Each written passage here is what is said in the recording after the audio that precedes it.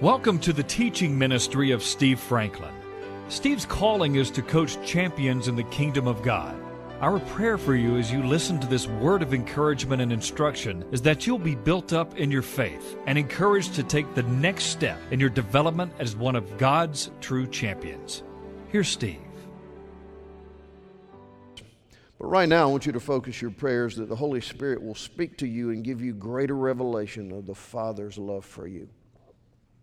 And Father, we thank you that you're a good, good Father, that there is nothing in you that is less than good, that all your ways are perfect and good. We declare that you're good all the time, and we give you praise and honor and glory for your faithfulness to us. We ask you to give us greater revelation of your love. In Jesus' name, amen. Now, I need you to follow along with me now because these three passages are very critical to this morning. Turn with me to the book of Mark, please. Mark chapter 14. Mark chapter 14. We're going to look at verse 36. The context of this passage is that Jesus was in his crisis hour. He was only hours away from the most cruel, bloody murder that you can imagine. Only hours away from having to not only go through a cruel and bloody murder, but to carry my sin and yours on himself as the sinless Son of God.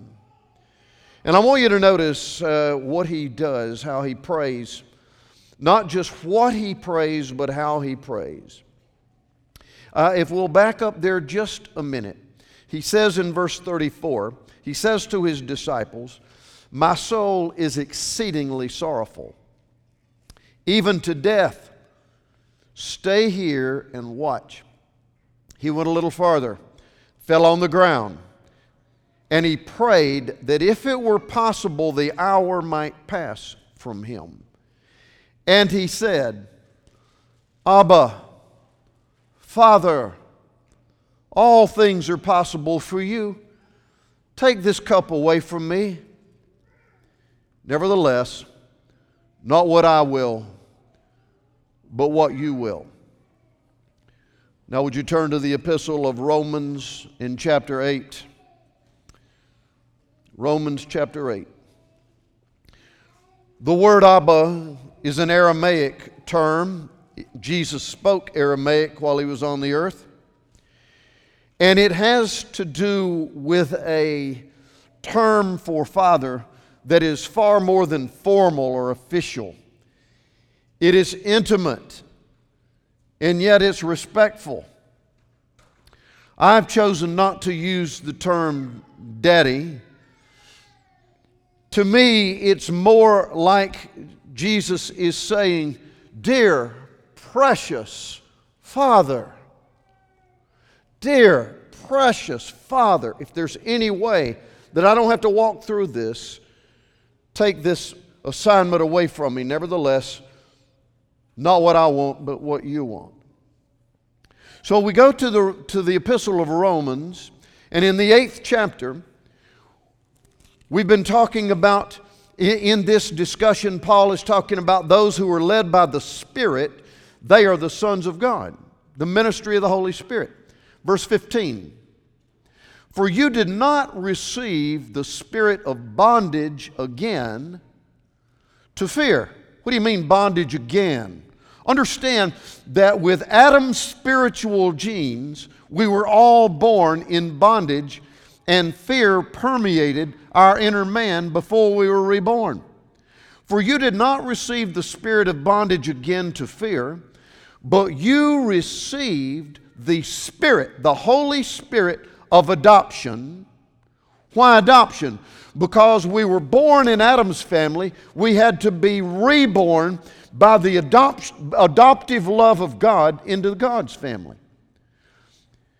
You have received the Spirit of adoption, by whom? By the Holy Spirit we cry out. Notice it's a heart cry. We cry out, "Abba, dear, precious Father."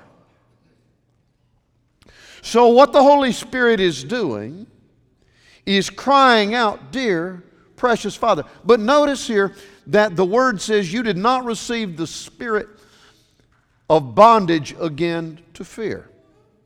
Now, go with me toward the back of your Bible to 1 John chapter 4.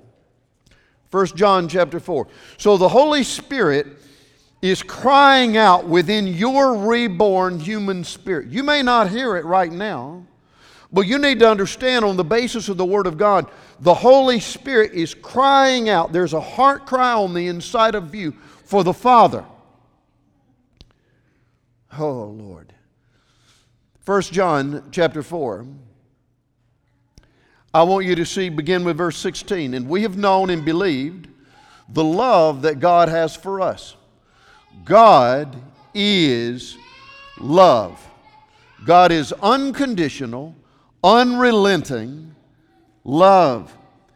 And he who abides in that unconditional, unrelenting love abides in God, and God in him. And love has been perfected among us in this, that we may have boldness in the day of judgment. Because as he is, so also are we in this world. There is no fear in love. Remember, God is that unconditional, unrelenting love. There is no fear in God's kind of love. Perfect love casts out fear. So no wonder in the passage we just read in Romans 8 that the Spirit is crying out within us, we who've been adopted into his family, born again, reborn by the blood of Jesus, and sealed by the presence of the Holy Spirit. That Spirit is crying out to us for Abba, Father. Greater revelation of the love of our dear, precious, holy Heavenly Father. So everybody should be beginning to understand. Now, one more I want you to turn to is Galatians. Turn back to the right. Go to Galatians chapter 4. That is right from Romans. Galatians chapter 4. This is talking about our relationship with our Father. We're sons and daughters. In verse 6, chapter 4 of Galatians, he says, and because you're sons, and understand, this is not talking about gender. This is kind of like you would say mankind. It means men and women. Because you are children of God, God has sent forth the Spirit of His Son into your hearts. And what is the Spirit in you doing? Crying out, Abba, dear, precious Father. So understand that on the inside of every one of us who are born again, there is a heart cry for the Father. The Spirit of God is crying out in you right now for the Father, for the love of the Father to be revealed. Because God's, the epitome of His the essence of His character is His love. Would to God that we would get greater revelation of that love as we walk our journey. The Father's heart is loving. Well, what does that mean? 1 Corinthians 13 is a description of what God's love is like. Our Father's love, which the Holy Spirit in you is crying out for, is patient.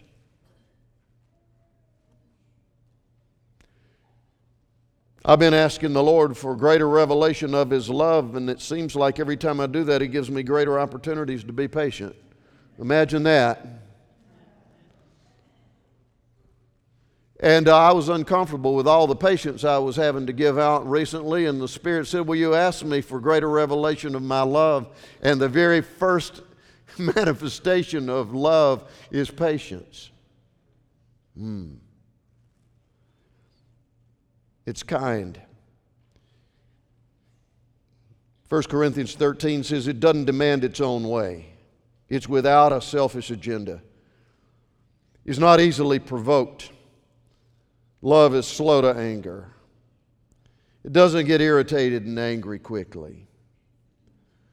So if I want a greater revelation of the Father, I got to submit to how the love of God is manifested in me, or I'm praying illegitimately.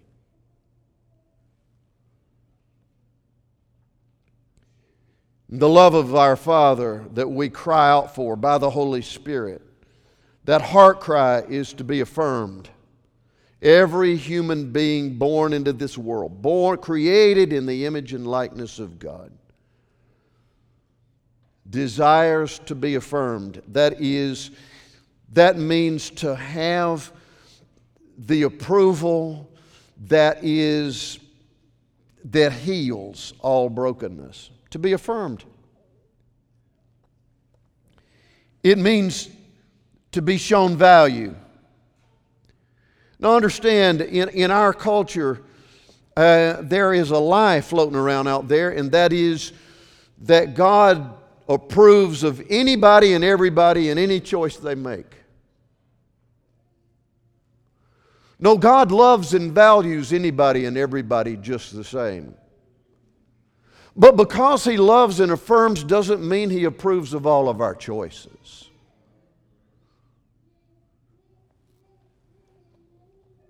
It does not mean that. You know, our whole culture has become permissive, and I'm concerned that in the body of Christ it has filtered into our own psyche of becoming too permissive about things that are not acceptable in the eyes of God. Understand this, that being permissive is not the same thing as being loving. The Bible says in Hebrews 12:6 that whom the Lord loves, He corrects. Whom the Lord loves, He corrects. And He says, if you are without correction, you're not even a child of God. Because the Lord loves and corrects those that He loves. Why? Because He doesn't want to see us self-destruct. It's not to withhold something good from us, it's to keep us from self-destruction.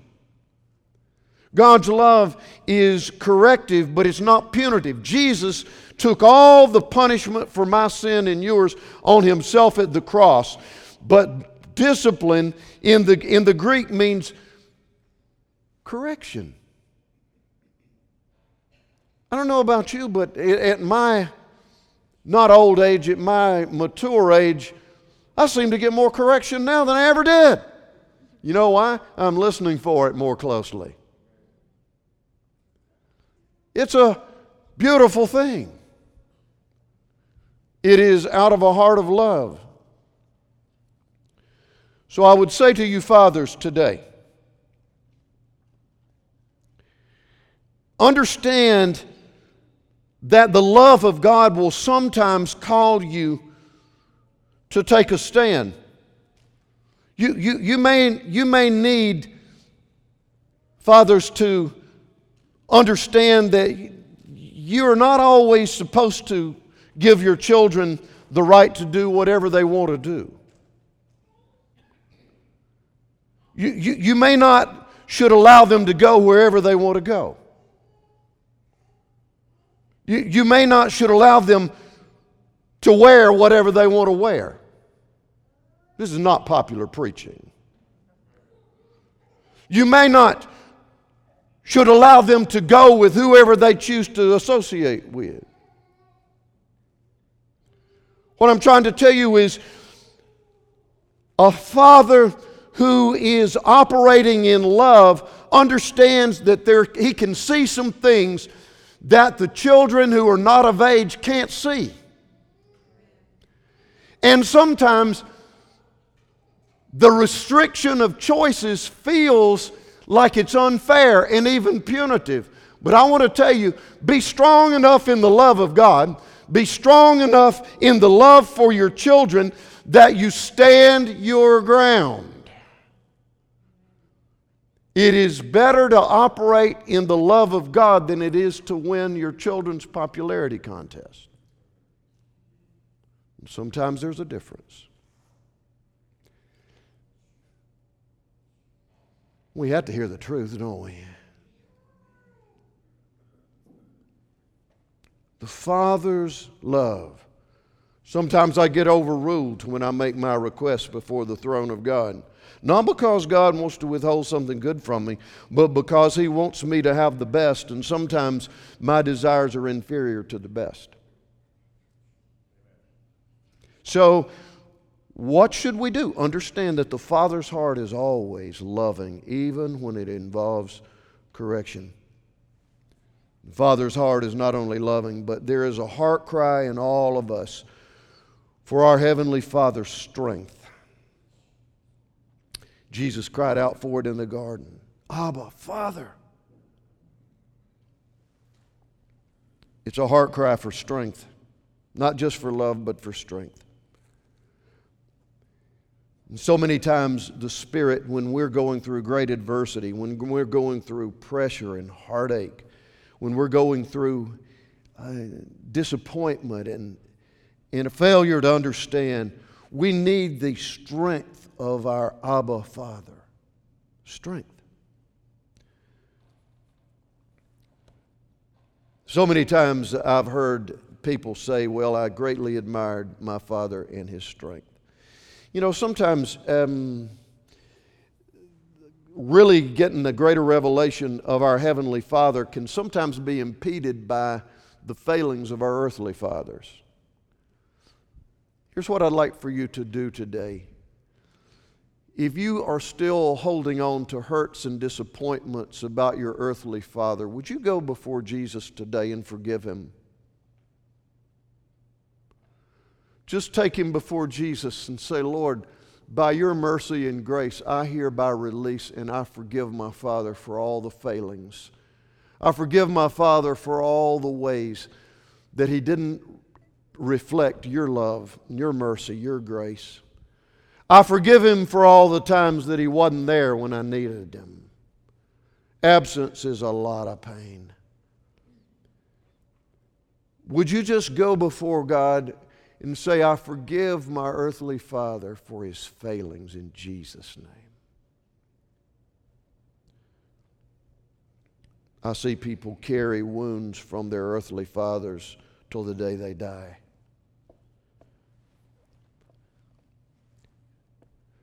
Releasing and forgiving won't wipe it away, but you won't have to carry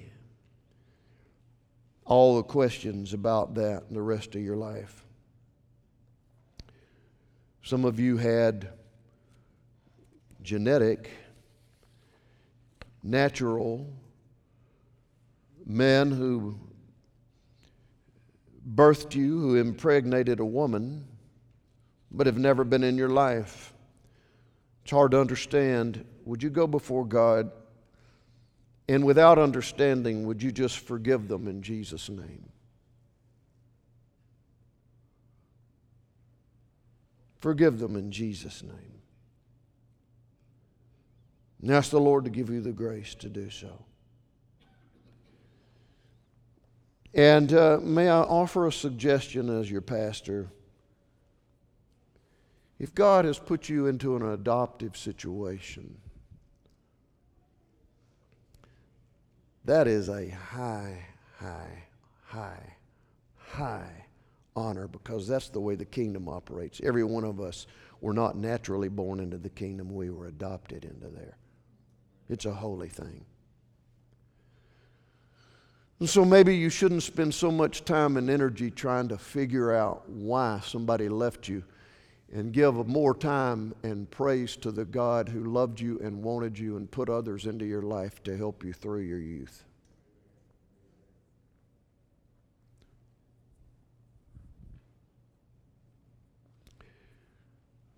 We cry out for the Father and His strength through prayer and perseverance. I want you to look at something for me here in Philippians now. If you're in Galatians, go to the right to Philippians. If you go to Colossians, you've gone too far. Philippians chapter 2. I want you to see something that, we usually don't associate humbling ourselves with strength. One of the most beautiful things at Pastor Joe's memorial service, I don't know if you hung on to this or not, but one of the men who had sat under Pastor Joe's mentoring for years made this statement. He said, Papa Joe taught us to say we're sorry even when we were right. Because Papa Joe taught us that it was more important to invest in a relationship than it was to win a victory. Oh, hallelujah. Whew, man.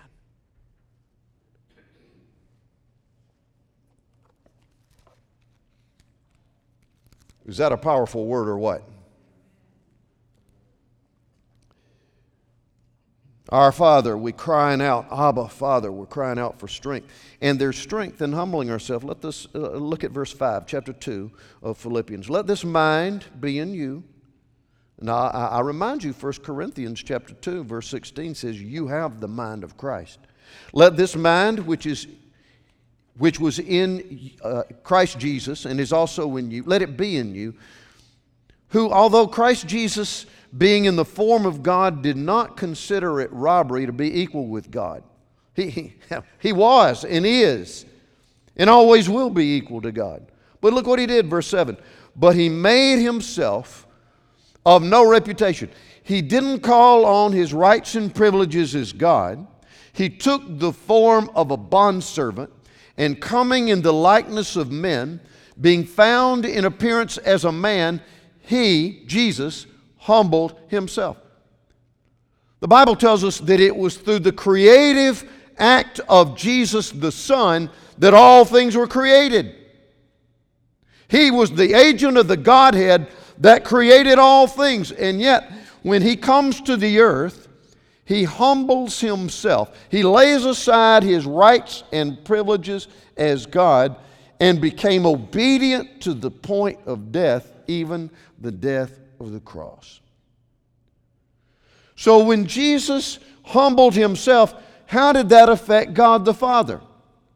Look at verse 9. Therefore, because of that humbling himself, God has highly exalted him and given him the name which is above every name, that at the name of Jesus every knee should bow, and those in heaven and on earth and those under the earth, and every tongue should confess that Jesus Christ is Lord, to the glory of God the Father.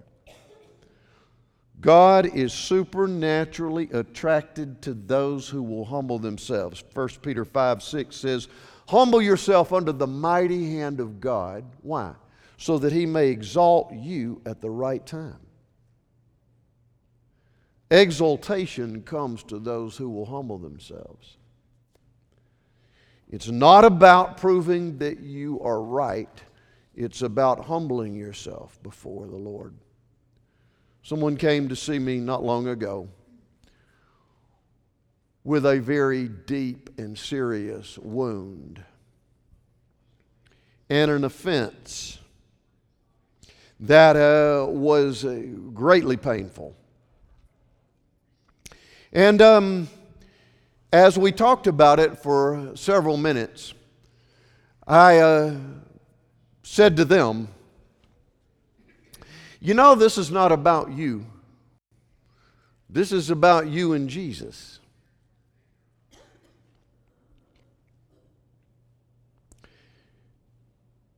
And the person was taken aback by that. And so I said to them, you know, you have a wonderful opportunity here to be exalted before the Lord. You have a wonderful opportunity to receive some promotion in God's eyes. And that is, if you will not insist on being right, if you will humble yourself before the Lord, And remember that this is about you and Jesus being right. And I want to remind you that Jesus forgave all of those who offended him before they acknowledged it and apologized.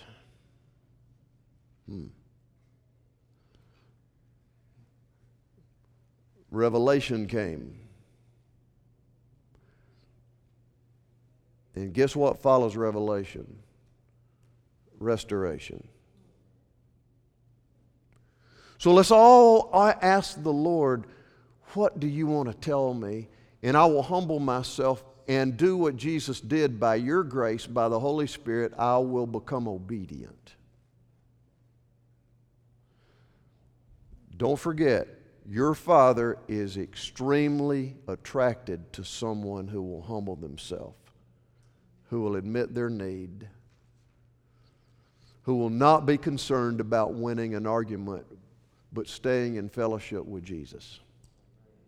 He is attracted to that. And there will be a promotion and exalting.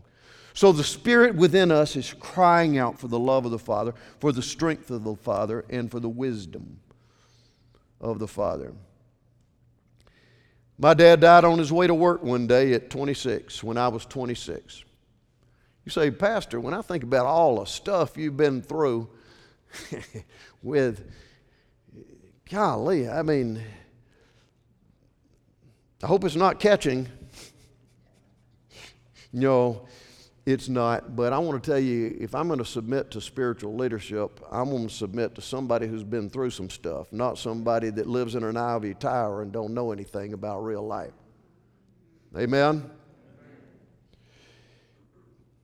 Boy, I could have used my dad. 26, died on his way to work. It was rough.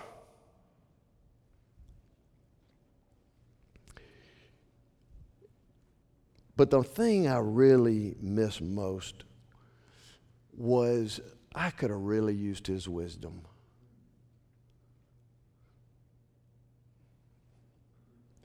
I could have really used his wisdom. You know what wisdom is, don't you? It's a top-down view. And how many of you know that to develop a top-down view usually requires having some experience, seeing some things? Our Heavenly Father has all the wisdom. And I love James 1:5 where he says, if you lack wisdom, ask God, who will give it to you without finding fault with you. What a powerful promise that is. Wisdom sees people and circumstances and even our enemies as they really are. And he sees opportunities that we have for growth and advancement and even promotion. Wisdom encourages, but it also loves us enough to tell us the truth. You ever notice how he confronts? God confronts by asking questions. He doesn't say, why, you sorry so-and-so. No.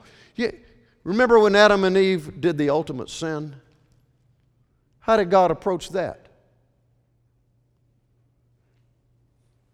Here's what he did. The Word says he came walking towards them in the cool of the day. He pursued them. How about that? They offended him, but he pursued them. Wow. And notice what he did next. He asked a question. Where are you? Where are you? Maybe wisdom, if you had the wisdom of the Father in those that you desire for a restoration of fellowship, maybe you should say, help me understand where you are. What'd Adam say? Well, I'm hiding. I was afraid. I'm hiding. And we're naked. We're now we've got shame. You notice what the father did? He said, "Oh, I told you so." No. Next thing the father did was he asked another question. He said, "Who told you that? Who are you listening to? Where are you? Who are you listening to? Where you get that information? Where did you get that? Where did you get that?" And then you remember what Adam did. He blamed it all on Eve. And God wouldn't let him off the hook. He said, "Well, you know, the woman you gave me, it's your fault after all.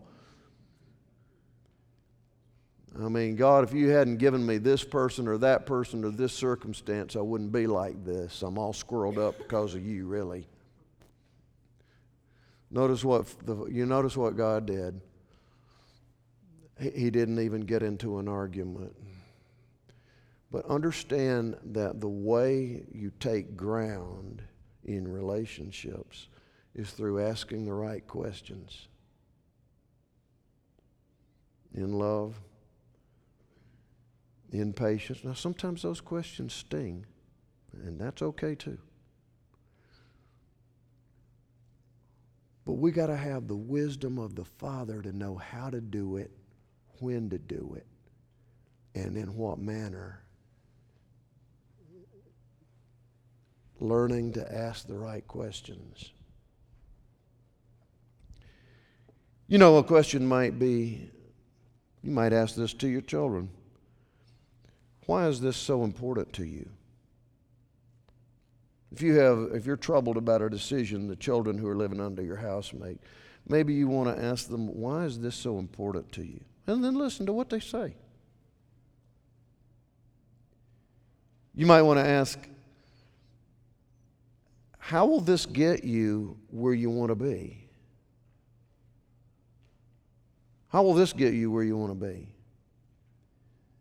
Where will this lead you?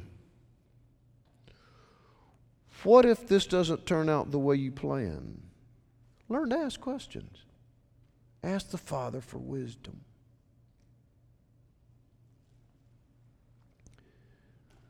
But I want to look at one other scripture here today in closing, and it's in the book of Colossians, and it's chapter 3. And listen to this, Colossians 3:21. Fathers, do not provoke your children, lest they become discouraged. How do you provoke your children and lead them down a path of discouragement? Our Heavenly Father would not do that. Our Heavenly Father does not try to pick fights with me. Just yours. The Heavenly Father never shames me. There is no condemnation for those who are in Christ Jesus. Any condemnation you're experiencing didn't come from God. So, how would I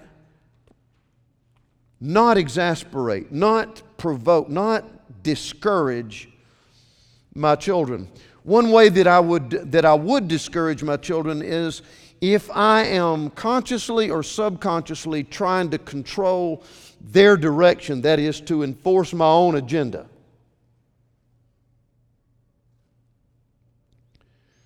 Am I doing this so I won't be embarrassed or because I want them to do what I want them to do? You got to come clean about that.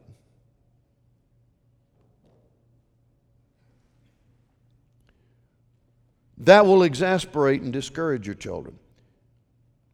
We can also discourage our children by withholding our affection from them. Sometimes you have to stop bailing your children out. You just do. But even when you stop bailing them out, and that's right and good, they really need to get it and begin to have the opportunity to trust God as their resource, to trust God as their provider, to trust God as their counselor. And boy, is it painful to stop bailing them out. But even when you do that, you still affirm them that you love them and that they are valuable to you. They probably won't understand that in the beginning. They probably won't understand that. And guess what? You didn't either. So don't be so hard on them. Understand, though, that the greatest thing you can do is walk in a way that you encourage your children under your roof and out from under your roof to see their Heavenly Father as their provider, their constant lover of their soul. And always cry out to Him for wisdom. He'll give it to you. He says He will. He'll give it to you. The heart of the Father is loving. It's strong. It's wise. Oh, and there's a million other things we don't have time to go into. But remember what the Scriptures told us this morning. The Spirit of God is in you, crying out, Abba, dear Father. Join the words of the Holy Spirit. Cry out sometime, Father, dear Father. And the Word says, let your requests be made known unto God. Let's bow our heads together. Father, I ask you to heal the brokenness of those who have earthly father hurts, some of which that have not even been identified. I thank you that the love that you have for us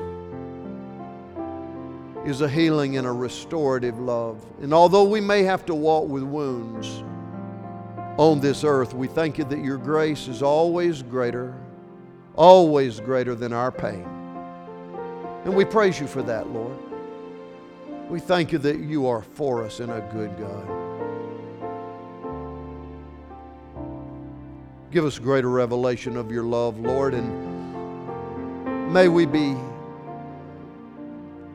more mindful that to really receive your strength, we have to humble ourselves, submit to you,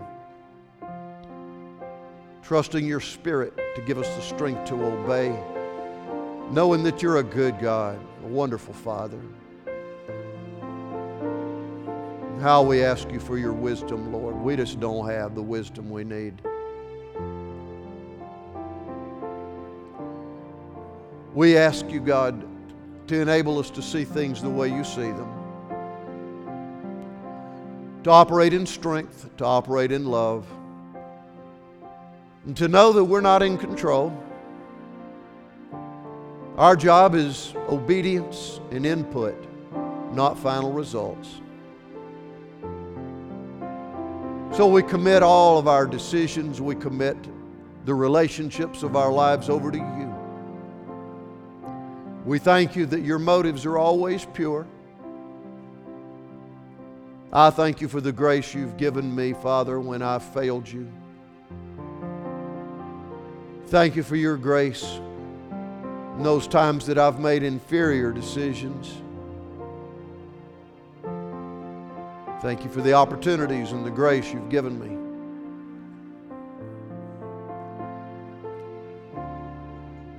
Thank you for entrusting me